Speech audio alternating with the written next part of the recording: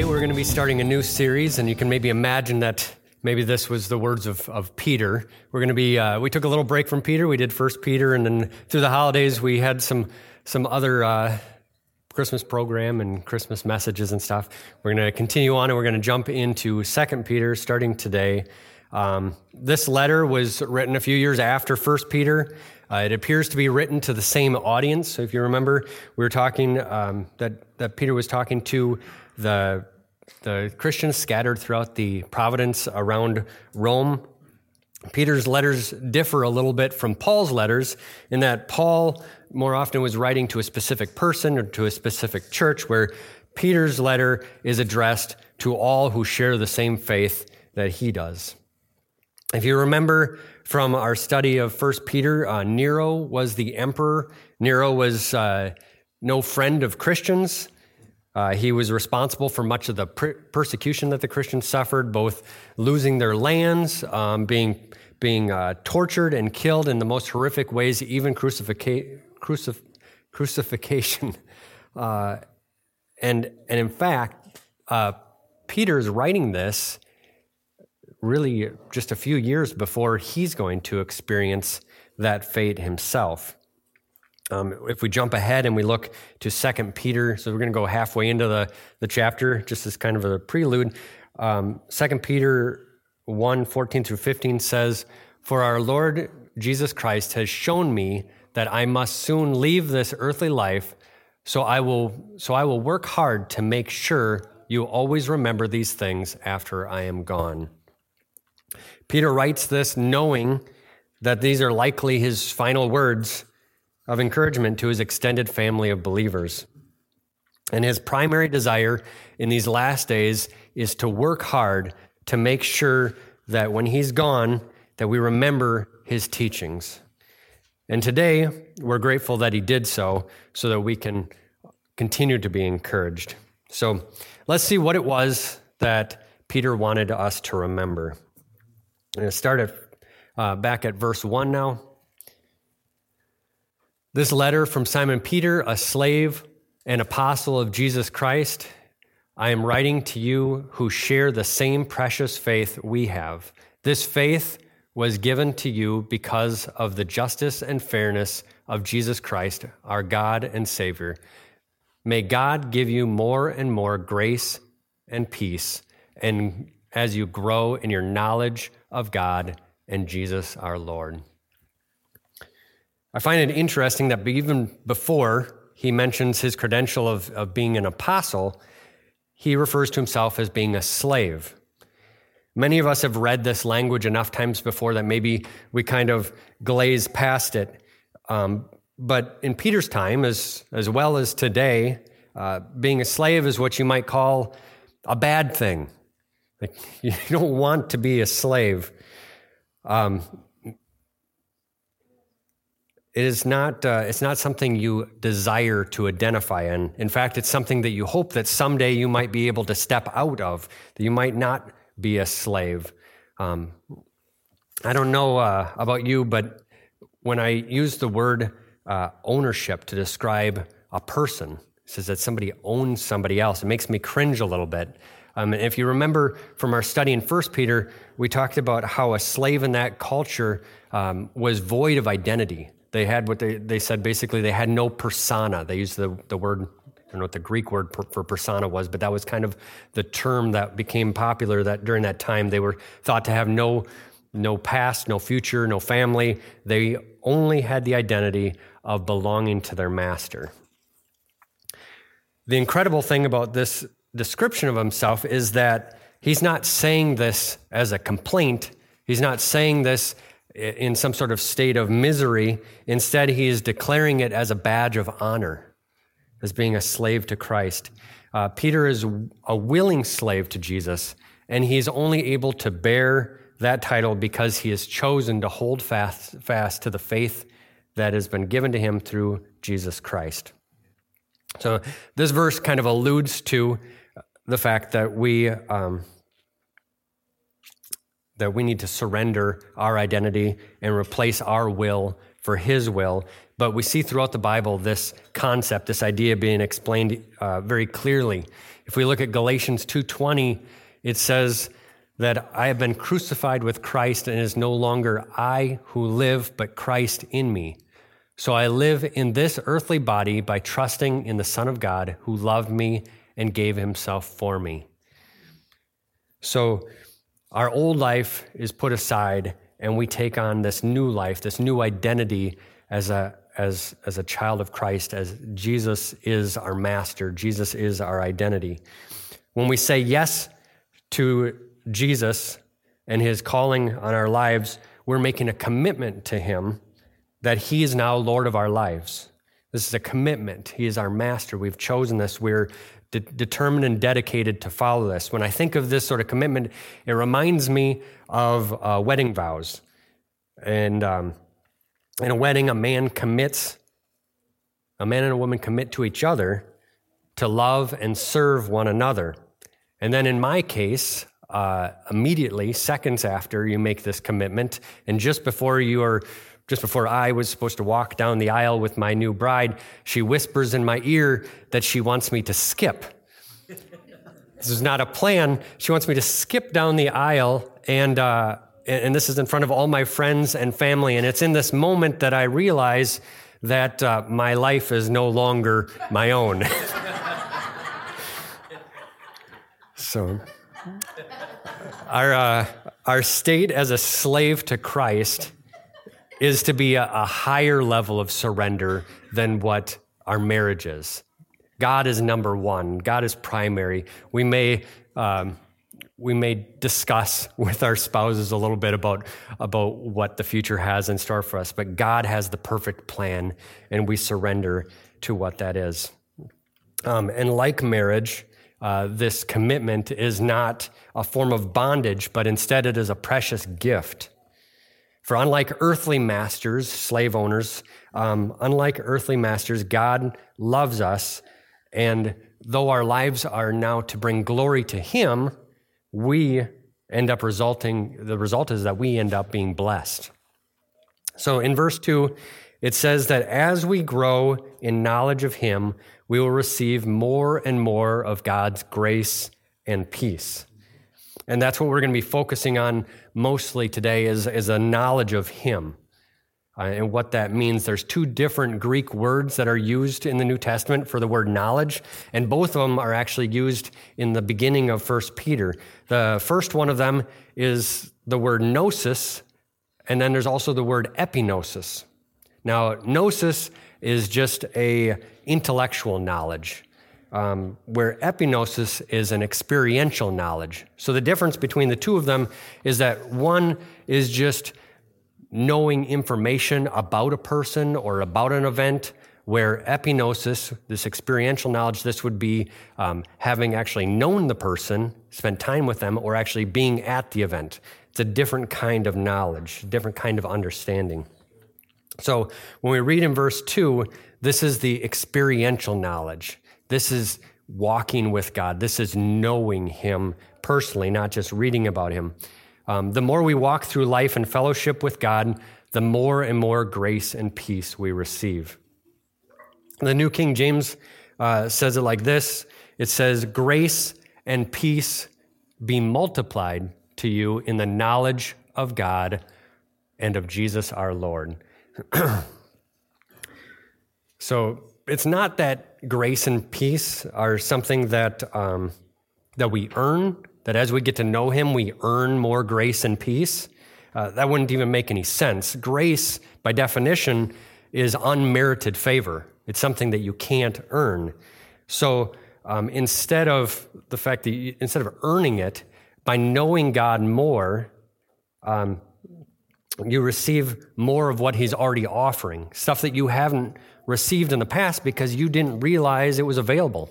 You didn't know that was part of who God is and what he had for you. So as we grow in knowledge of him, we grow in receiving the grace that was always there from the beginning. The same is true with the increase of peace.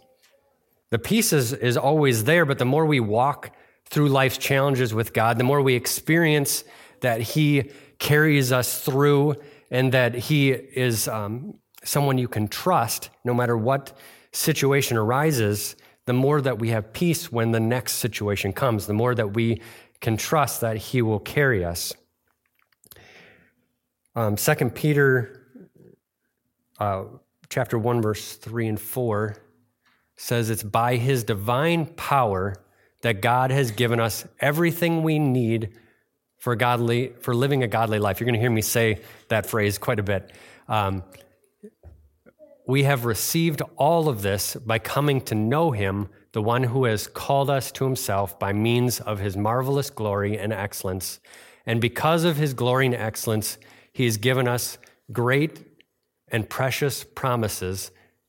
These are the promises that enable us to share his divine nature and escape the world's corruption caused by human desires. We're going to break this down a little bit. So Peter, he's continuing to talk about this experiential knowledge of God, which in normal conversation we would just call a relationship.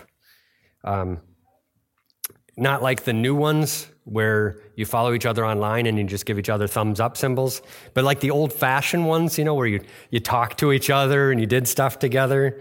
The cool part about this, and I said I was going to repeat this, it says that everything we need for living a godly life is found in knowing him.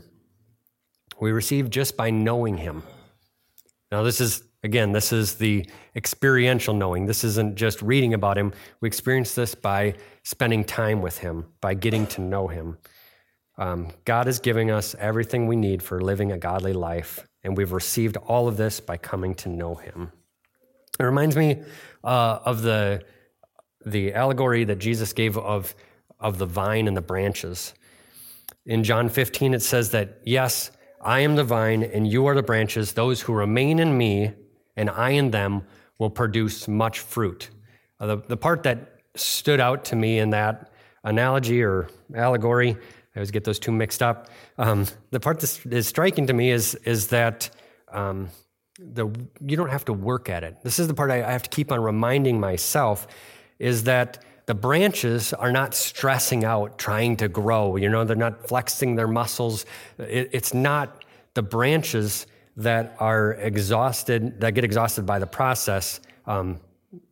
They simply have to remain attached to the vine. All the strength, all the energy, all the direction and provision comes from simply staying close to and knowing the vine. Peter says, in him is everything we need to live a godly life. This is an overarching promise, and within it, there's contained a bunch of specific promises. In verse 4, Peter refers to the great and precious promises that are given to us. According to one person's count, there's 7,474 promises in the Bible. I'm not going to mention them all today, but here I have a few of them that I would like to share with you that are promises that help us to live godly lives as God has called us to. We'll start with 2 Corinthians 5:17. Therefore, if anyone is in Christ, he is a new creation. Old things have passed away. Behold, all things have become new. So we have the promise that we are a new creation. Our old self that was held in bondage to our fleshly desires is now dead, and we have the power to choose God, to choose to put on the nature of God. We have freedom from that old nature. Then we have promises like the promise of wisdom. In James 1:5, it says, if you need wisdom, ask our generous God, and he will give it to you. He will not rebuke you for asking. We have the promise that we can overcome the devil's temptations, just as Jesus did. In James 4:7, it says, so humble yourselves before God, resist the devil, and he will flee from you. In submission to God, with choosing to use his strength and his authority, we can resist the devil and have victory over him. We can live that new life free from the temptations of the evil one. Verse 8 continues by saying, come close to God, and he will come close to you. Wash your hands, you sinners. Purify your hearts, for your loyalty is divided between God and the world. If we come close to God, he will come close to us. This is a promise that God will never resist us when we turn to him, when we run to him. Another promise, Isaiah 40, verses 30 through 31. This promises us strength when we would otherwise be weak. Even the youths shall faint and be weary, and the young men shall utterly fall. But those who wait on the Lord shall renew their strength. They shall mount up with wings like eagles. They shall run and not be weary. They shall walk and not faint. Lastly, the power that brings all of these promises alive in our life, that gives us the strength to change, is found in the promise that the Holy Spirit comes and lives inside of us. It's the Holy Spirit that comes in and reminds us and strengthens us to apply these truths in our hearts and our lives. And is that Spirit in Galatians 5 that produces in us attributes like love, joy, peace, patience, kindness, goodness, faithfulness, gentleness, and self-control. The Bible is full of promises to those who have entered into a relationship with God through the cross of Jesus Christ. And those promises are guarantees to us of everything that we need to live a godly life. And they're all available to us from knowing God, having a relationship with him. Moving on to 2 Peter 5 through 9. It says, in view of all of this, make every effort to respond to God's promises. Supplement your faith with a generous provision of moral excellence, and moral excellence with knowledge, and knowledge with self-control, and self-control with patient endurance, and patient endurance with godliness, and godliness with brotherly affection, and brotherly affection with love for everyone. The more you grow like this, the more productive and useful you will be in your knowledge of our Lord Jesus Christ. But those who fail to develop in this way are short-sighted or blind, forgetting that they have been cleansed from their old sins. Last week, we briefly talked about our new life in Christ. The fact that it's not just an admission ticket into heaven, but that after we've received it, we've begun a process. We read from Colossians on how we need to put on our new nature and be renewed as we learn to know the Creator and become more like him. So as we learn and we become more like him, this is a process. And I don't know about you, but when I hear the word process, sometimes it's kind of a negative thing in my mind. It makes me think of work or something that I don't really want to do. In my last job, we had a lot of processes that, I don't know, in my mind, I thought of the paperwork I had to fill out. And there's physical papers, there were online documents, and in some cases, we had to fill out the same exact information in like 4 different places, and I'm pretty sure nobody ever looked at any of them. And it was just a little bit frustrating, something that I really was probably one of my least favorite parts about the job because it just didn't make sense to me.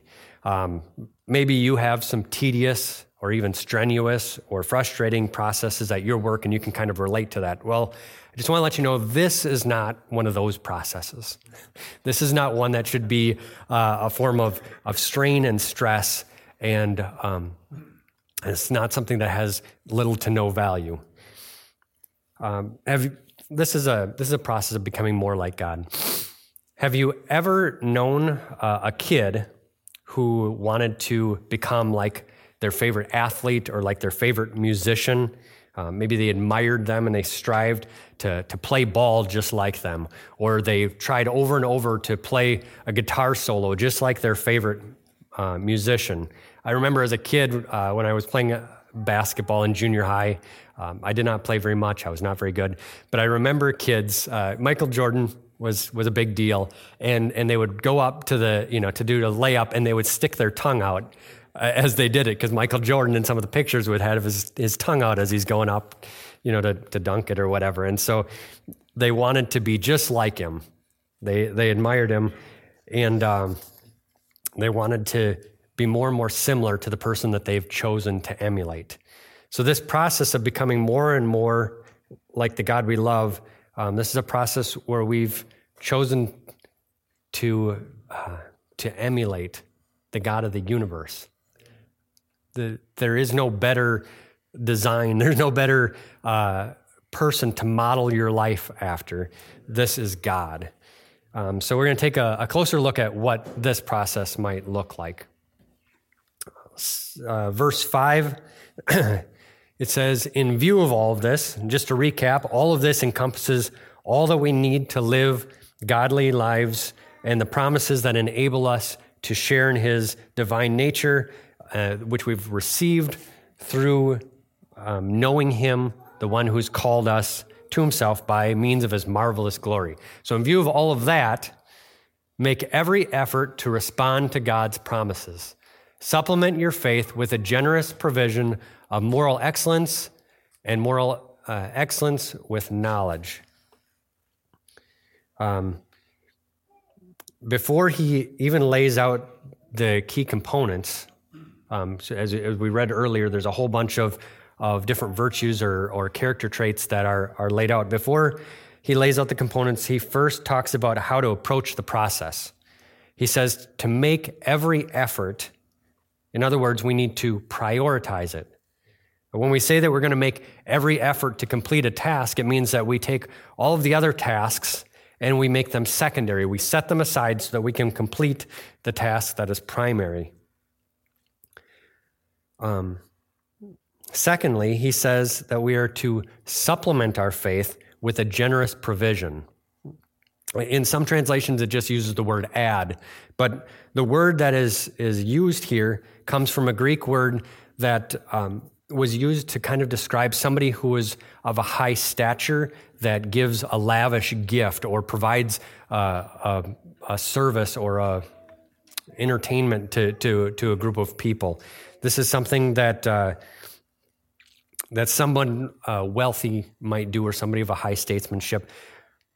So you might see this today in just, somebody who's rich. Somebody might expect that they're going to leave a really big tip. I don't know how other places in our society. I don't roll with the crowd that has these different expectations of them. But as a child of God, we are the recipients of the exceeding abundant promises of God, and we are to add generously to our faith moral virtue, moral excellence, virtues, knowledge, self-control, all of these different traits we're supposed to add generously to our lives. And because all of these qualities appear to be building on top of one another, it made me start to think about construction or building a house. So maybe some of you guys will connect with it. Maybe you won't. Most of you guys at least live in a house, so you have that as a reference. I started thinking about it this way. So this is the analogy. So let's say that you are a brand new believer and you've just received a new life in Christ. This new life that you've found is the foundation. This faith that you have in Jesus is the foundation that we're going to build on. So before you start anything, you got the foundation. If you imagine a job site where all you've got in the middle of it is a cement slab or a brick foundation. All right, so the first thing that gets delivered to this job site is going to be moral excellence. This is going to be all of your building materials. Everything you need to build the house is here. This is the studs, the trusses, the sheetrock, the plywood, the shingles, everything. You are going to use the very best materials. And more importantly, or just as importantly, I don't know if it's more importantly, you're not going to use the materials that are not good. You're not going to use materials that are weak or defective or ones that are decayed, materials that are not going to last. This life of virtue shows God our love, and also it shows love because of our obedience, right? God says that we show our love to him through obeying him, through not just hearing what he says, but doing it. The other thing that being obedient to God does and having love for him and building with all these virtues is it makes us a better light into the world. The structure we're building is going to be displayed to the world to show the greatness of our God. And we're actually showing who God is. We're bearing his name. We're taking on his image. When people see us, we're supposed to be a reflection of him. So the materials that this structure is being built out of are attributes of God. Some of the materials that are added to this foundation of faith would include things like honesty, sexual purity, kindness, patience, hope, charity, trustworthiness, and compassion. So not only are these character traits not only do these make us great ambassadors for Christ to the world, but they're also a protection for life. When you apply these traits to your life, it's a protection, because the opposite of these traits, if you don't have these traits, that's basically saying that the opposite is built into your structure. So if we don't have honesty in our life, if that means that we have lies in our life, eventually down the road, that's going to lead to some destruction. Our house is not going to stand. If you're not sexually pure, that is going to mean that you are less likely to have a whole family. Your family's more likely to end up broken or damaged through adultery or pornography.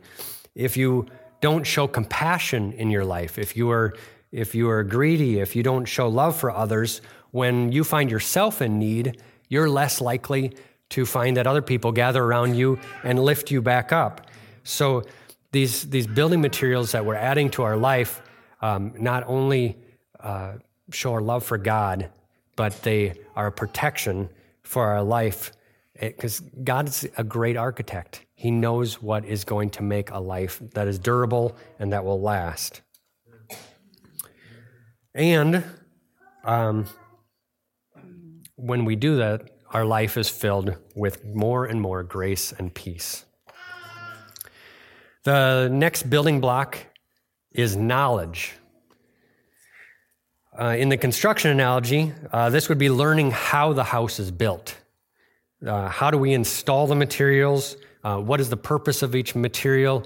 How do you use it once it's installed? If it's a window, a door, or electrical system, how does it all function? Earlier, I mentioned two different Greek words for knowledge. One of them was epignosis, and the other one was gnosis.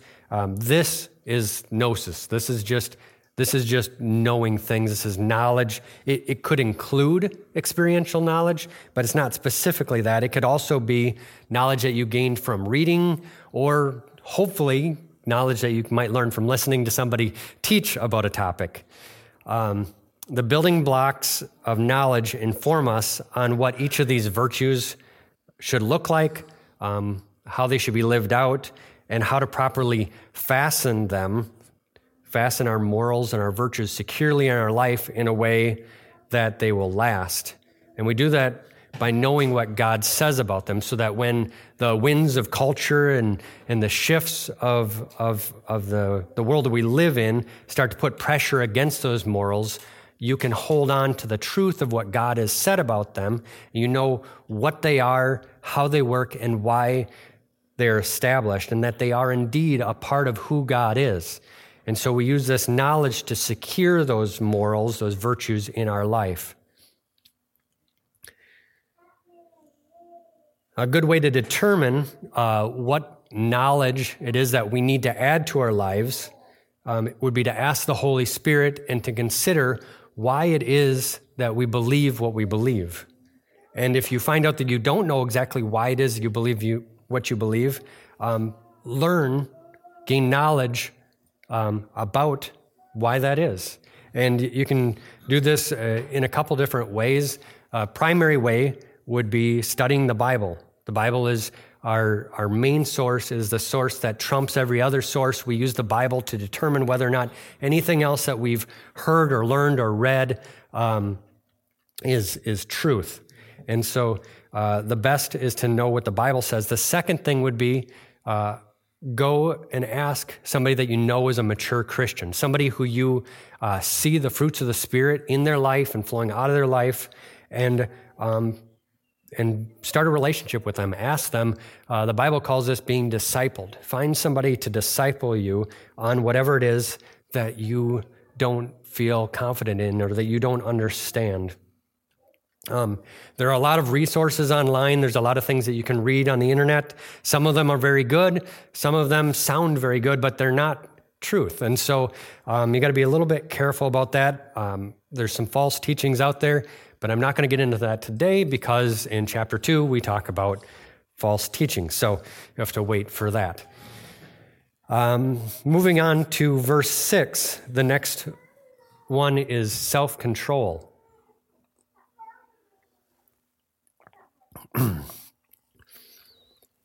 So the next key to our construction project is choosing to build according to the architect's plan, according to the knowledge that we've gained, instead of coming up with our own plan and our own way that we're going to put it together. If the design calls out 6-inch nails and we feel like we could do it with 4-inch nails, and we just think that's easier and it'll be sufficient, it may not be good enough. And we may find out later that things start to fall apart. So in self-control, we learn to submit to what the architect has designed and trusting that his way is better. So we had just added knowledge to this life built on a foundation of faith, but now we're going to use self-control to apply that knowledge to our life, even when we don't feel like it. How many know that sometimes the things that you learn can kind of fight against that old nature that we're still trying to push down? It's self-control that helps us to continue to push down our old self and choose to emulate God and become more and more like him. We remind ourselves that our end goal is to not be like we were, but to be like something different. James puts it this way in verse 22. It says, "But don't just listen to God's word. You must do what it says. Otherwise, you're only fooling yourselves. For if you listen to the word and don't obey it, it is like glancing at your face in a mirror. You see yourself, walk away, and forget what you look like. But if you look carefully into the perfect law that sets you free, and if you do what it says and don't forget what you heard, then God will bless you for doing it."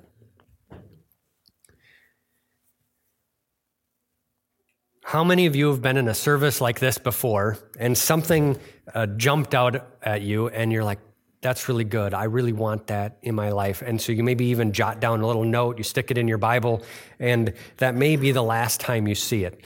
Sometimes it ends up kind of in the back somewhere. Maybe you glance at it from time to time if you happen to need a bookmark, but it doesn't ever really make it into the application phase of the process. James says that when we don't use self-control, we're missing out on a blessing. The end of that last verse said there's a blessing when we don't just hear it, but we actually do it, when we actually apply it, and that takes self-control. The lack of self-control can be one of the main ways that we ruin our reputation and end up putting a little mold on that top bun of our gospel sandwich that we've been talking about, this gospel message that we're handing out to the world. Lack of self-control can put just a little bit of yuck on something that we want to present as something that is appetizing to the world. So the best way I know to grow in self-control is simply to practice it. The more we choose to act in accordance with God's word over our own desires, and the more we experience the blessings that come from doing what he had planned, what he has designed, the more easy it becomes. And I found that all areas of self-control, Jesus teaches this, all areas of self-control are wrapped up in the two greatest commandments. Matthew 22:37 says, and Jesus replied, "You must love the Lord your God with all your heart, all your soul, and all your mind. This is the first and greatest commandment, and the second is like it. I don't know if we have the rest of it. And the second is like it, love your neighbor as yourself. If we love with that kind of love, with a God kind of love that we've received from him, that means that we are daily laying down our lives for God, and we're laying down our lives for others. That, to me, is kind of the epitome of self-control. That's dying to what you want and putting God and others first. But we have to remember to be patient with ourselves, knowing that in the end, it is God through his Holy Spirit that does this work in us. This is a process. God has grace for us when we haven't fully implemented it. Like I think I mentioned last week, we're not going to have it fully implemented today. Yesterday, we're not going to have it fully implemented 10 years from now or the day before we die. This is a process, and God has grace for us on that. So if we ever find ourselves failing, we don't need to try harder and just, give it our all. I mean, not that there isn't a little bit of decision making in what we do, but it says that we have to get to know God, that strength, so that we do it just in our own ambition and determination, we're going to wear out. But if we go to God and we feel uplifted and encouraged and strengthened by him, then we're not going to burn out in our process of becoming more like him. God says that he has given us everything we need for living a godly life, and we receive this by knowing him. So with that thought in mind, we're going to add patient endurance. Even when it seems like the building project is not moving along as quickly as we would like it to, maybe we've run into some issues, maybe we have experienced some injuries, or maybe we're just feeling a little bit tired. Patient endurance is the commitment to stick with it through completion. This is a remembrance of all these precious promises that God has given us. We have to remember that God said that he will do these things. And as we remember all the promises that he's given us, we can look forward to it with hope, and it gives us endurance to move to completion. Patient endurance is when we use our self-control so that we don't succumb to despair. And when we use our knowledge to apply the verses that we have learned, or the knowledge that we have learned for specific situations. So when we're feeling worn out, we can go back to the verse that we read earlier from Isaiah, where it says, "But those who wait on the Lord shall renew their strength. They shall mount up on wings like eagles. They shall run and not be weary, and walk and not faint." We can go back and we can look at that knowledge, and we can draw from that and use it to strengthen us and encourage us so that we can endure and continue to grow. In our new life in Christ, we will endure trials and suffering, but we can be encouraged when we draw near to God in prayer, in singing, and even taking those words and speaking them out loud until they are solidly implanted into our hearts and minds. The fifth character trait that we're going to look at is godliness. When you've been working with a particular architect long enough, you might begin to understand and learn more about him. You might even start to know what it is that he likes to see in his projects. Some of those things may have been things that you struggled with in the beginning, but now you've grown accustomed to. They become habit. They become part of who you are. And even some of the phrases that he uses have maybe become part of your vocabulary, and you find yourself using them. And when you run into an issue, you start to think, how is it that the architect would handle this situation? You start moving from simple obedience to the things that you've learned to actually adopting his methods, his thinking, and his plans. Godliness is revering God to the point where you strive to be just like him. Paul says in 1 Corinthians 11:1, it says, "And you should imitate me just as I imitate Christ." And in Ephesians 5:1, he says, Imitate God, therefore, in everything you do, because you are his dear children. Live a life filled with love, following the example of Christ. He loved us and offered himself as a sacrifice for us, a pleasing aroma to God.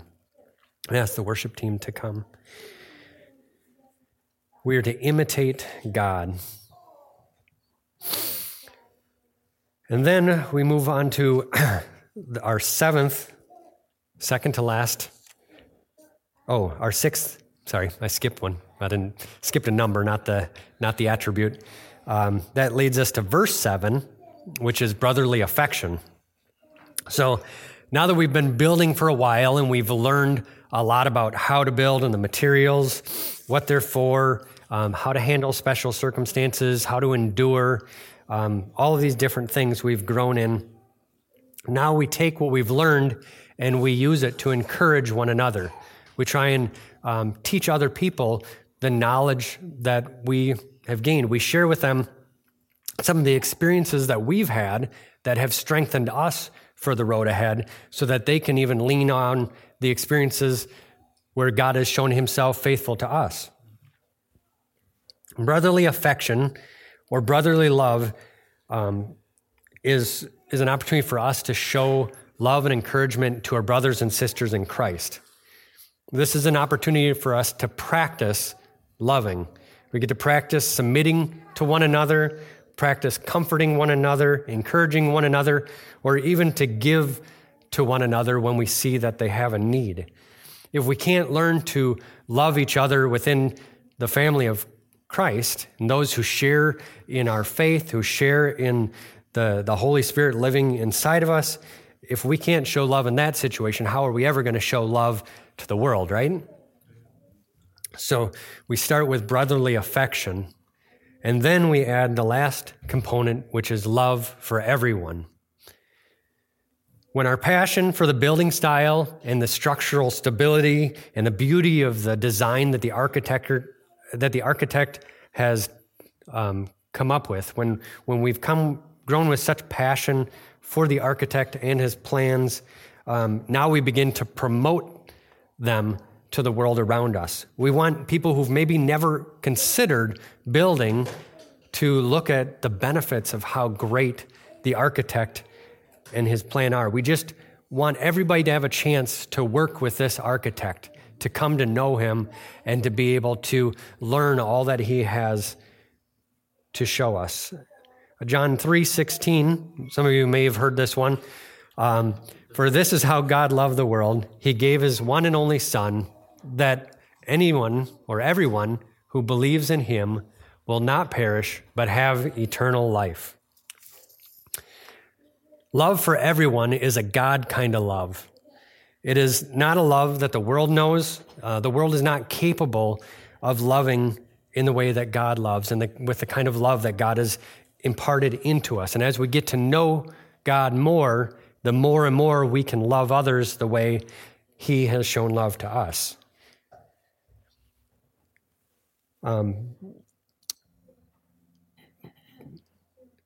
That is the epitome. Like I said, these kind of all build on each other, and they're somewhat reliant on one another, but getting to the point where you know him so much that you desire to share his love and his what you've experienced in walking with him with others so that they can experience it too. That is our goal. 2 Peter verse 8 says, the more you grow like this, the more productive and useful you will be in your knowledge of our Lord Jesus Christ. But those who fail to develop in this way are short-sighted or blind, forgetting that they have been cleansed from their old sin. This process doesn't have to happen in this particular order. There's some sense to it. It seems like a nice progression. But you're more likely to be working on several different areas of this at the same time. The way it kind of laid out in the analogy, you can see how the building materials required the knowledge, which required self-control, which required, the patient endurance. All of them work together, and they all kind of grow up at the same time. And so they're all important to be thinking about, and we definitely don't want to wait till we get done with number 5 before we start showing love for each other and for God and for the world.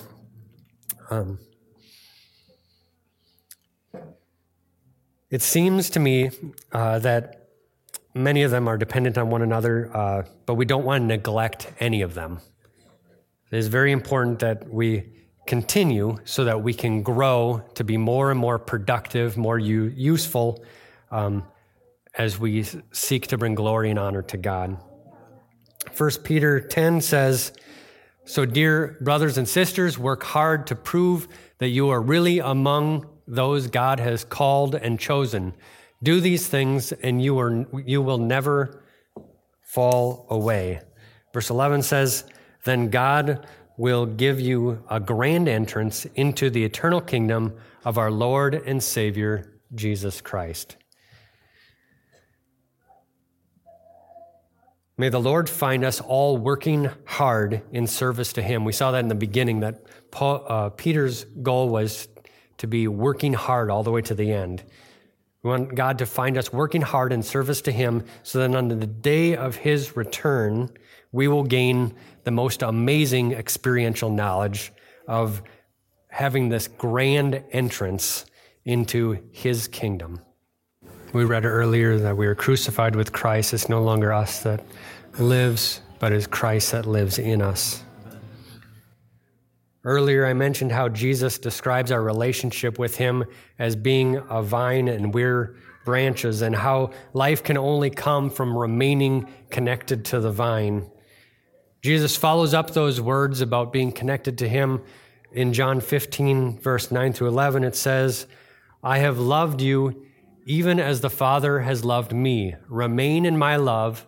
When you obey my commandments, you remain in my love, just as I obey the Father's commandments and remain in His love. I told you these things so that you will be filled with my joy. Yes, my joy will overflow." It says that we obey His commandments. That's essentially saying we're implementing the virtues and the promises and things that He has for us. We're becoming more like Him, and that in that we are overflowing with His joy. There's an overflowing joy when we approach Him as willing servants in love with the Master and having a view of God where we revere Him and desire to become more and more like Him. So today, as we prepare to go, I pray that you go in the fruit-producing power of the Holy Spirit, sharing the love of Jesus Christ with others in the body of Christ and with the world at large, and that we do this to bring glory to a God that we are walking with, that we have a relationship with, that we're depending on, and we're striving to become more and more like. In Jesus' name, amen.